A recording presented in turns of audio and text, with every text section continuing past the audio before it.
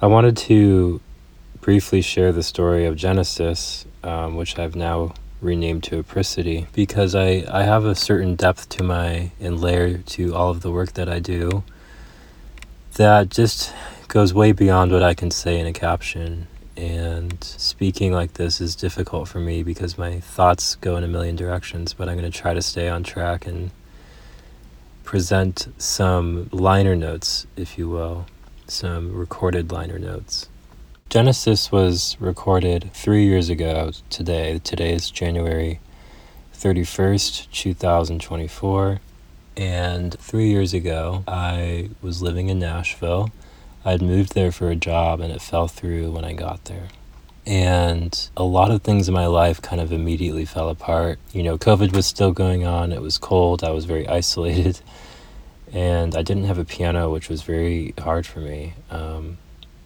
But I set up my keyboard, and it's always better than nothing, even if it's a digital instrument. And I set up my keyboard and plugged it into a virtual instrument that I had been using to do a lot of online streaming. So it was basically this felt piano that was sampled, and it's really terribly sampled. Like, you don't realize this while you're playing it, but then when you go to mix it and bring the volume up, that there's all these like noises in it and scratches and clothes rustling and all these really annoying things that are just very distracting for the listener. And anyways, I was using that virtual piano a bit for a lot of the streaming that I was doing with Lullaby Club at the time, which had just started. And for a lot of you are still with me from the Lullaby Club era. But I sat down one morning on the 31st of January to record this, and I played for about 20 minutes, and then I had to go leave, so I uploaded it to Google Drive and listened to it on the way out the door. And as I listened back to it, I really felt like it was speaking to the theme of spring, and which felt really conflicting to me because it was in the middle of winter, obviously, and the sky was very gray and overcast and it was cold. But as I do with much of my work, I just name it based on the date that it was recorded. And much like an artist works on a canvas and creates a work, sometimes it's just untitled, and it's the untitled with the date. And my work is very journalistic, and it's all improvised for the most part. And so much of my work is curated and released in retrospect, almost like a scrapbook kind of. And around the same time, I was really thinking about how can I present my recorded work in such a way that is akin to how a painter, an artist would present their visual work. And I was spending a lot of time thinking about ways in which I could create physical representation for my work that would enable it to be collected as a one-off work. And I ended up spending about a year working on a physical, like getting into fabricating. I was way in over my head, and I really frustrated myself. But I decided that I was going to basically put this onto a vinyl record, a translucent see-through vinyl record. I had it engraved, and I spent like months trying to build this case to go, or almost a year trying to build this case to go around it, and ended up spending like $1,000 and just ended up kind of losing all the money because the further into the project I got and trying to fix mistakes, the further I ruined it. And that's kind of a trend in my life where like I start to get in and try to fix things, and the more I try to fix things, the worse it ends up. So, which relates quite heavily to the editing process for this whole thing too. But I actually ended up calling it Genesis because at the same time, a lot of artists in the NFT space were blowing up. If you remember that whole thing back in 2021 and 2020. And it was almost this parallel cultural moment where a lot of artists were exploring this concept of minting or selling one-off versions of their work for collectors. A lot of them were calling their work, their initial offerings, Genesis. And it was a word that obviously has a lot more meaning to me than just that context, but it felt like a beautiful word to use for this recording. And, after about a year or so of trying to get this physical product figured out, it ended up falling apart because I just kind of kept burying myself into the hole, and I had to just give it up. And that was a really low moment for me. And I was very sad about that. And, I think that the work of an artist is often having to confront these ideals of what you think something is going to be in your head, and then the very real process of working it out in physical form. And rarely does it ever match. In fact, I just saw a video of Emma Stone talking about her process as an actress and having to deal with that same thing, and this concept where her work never quite fleshes out the way she imagined it, but that's part of the artistic process, and learning to embrace the work that you make as part of you. And so about another year has gone by since that physical build fell through, and Genesis has just been sitting on my hard drive. And then a few months ago, I was thinking about how nice it would be to finally put this out, along with a handful of other archival recordings that I have from the last few years. And someone left a comment, an artist that I follow, we follow each other, left a comment on one of my piano videos with the single word that said apricity. And I didn't know what that word meant, so I looked it up, and it's an old English word that has been out of style for many, many years, and it means the warmth of the sun in the winter.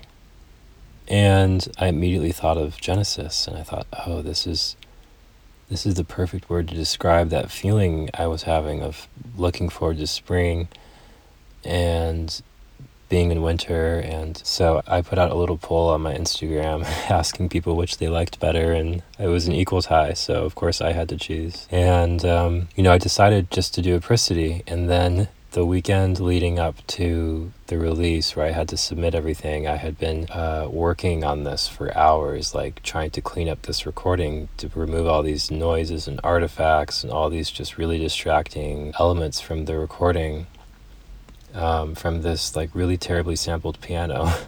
And literally hours and hours trying to get this thing to sound good, stressing myself out, trying to meet my deadline and get this ready by the 31st so that I could release this on an anniversary. And I woke up and checked Instagram, which I'm not supposed to do, but I did. And my friend in India, who has a classical contemplative music project, she had announced that she was releasing an album called Genesis. And it was within a few days of my planned release date. I thought, that's so interesting. It was like such a coincidence. So I thought, maybe I should think about that a little bit. But I kind of let it go, and I went off on my day. And then later that day, I was in the car driving home from an event.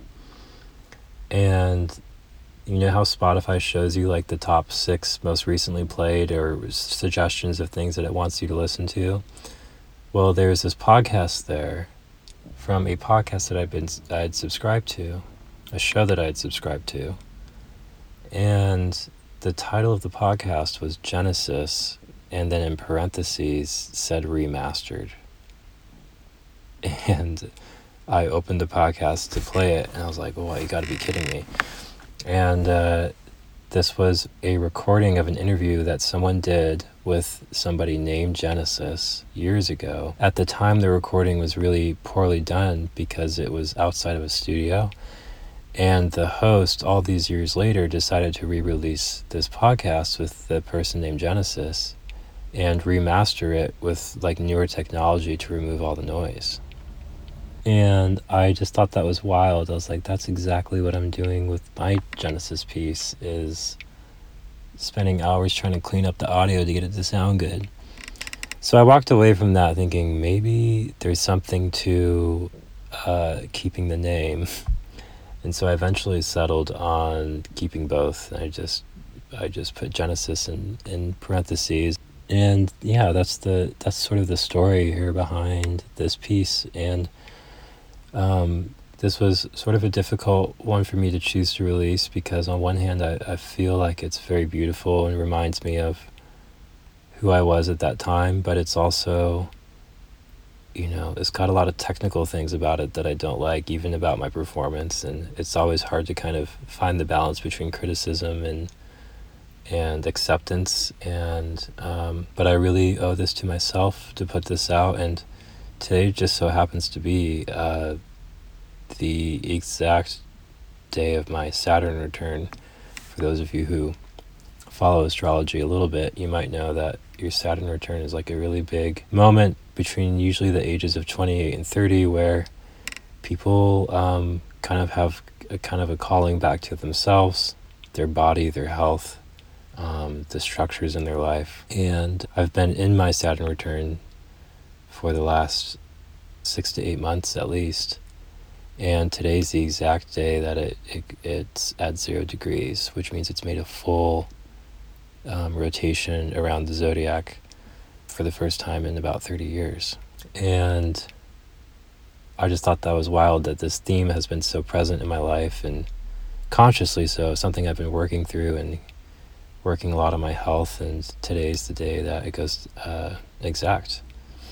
So lots of synchronicities, and I love living a synchronous life, an intuitive life. I love living slowly and gently enough to see patterns and signs unfold in your life. And I want to try to share some of that when I have the opportunity to. So thank you for listening, and I'm not sure how many people will listen to this all the way through, but I wanted to at least, honor this moment for myself, and as I move on to some more of these archive recordings and getting them out the door, there's a lot to be done, and I don't want to forget all that has gone into this moment. So thank you for listening, and I hope you enjoy Apricity / Genesis, and I would love to know how it impacted you, if it did, and I would love to know how it resonates with you.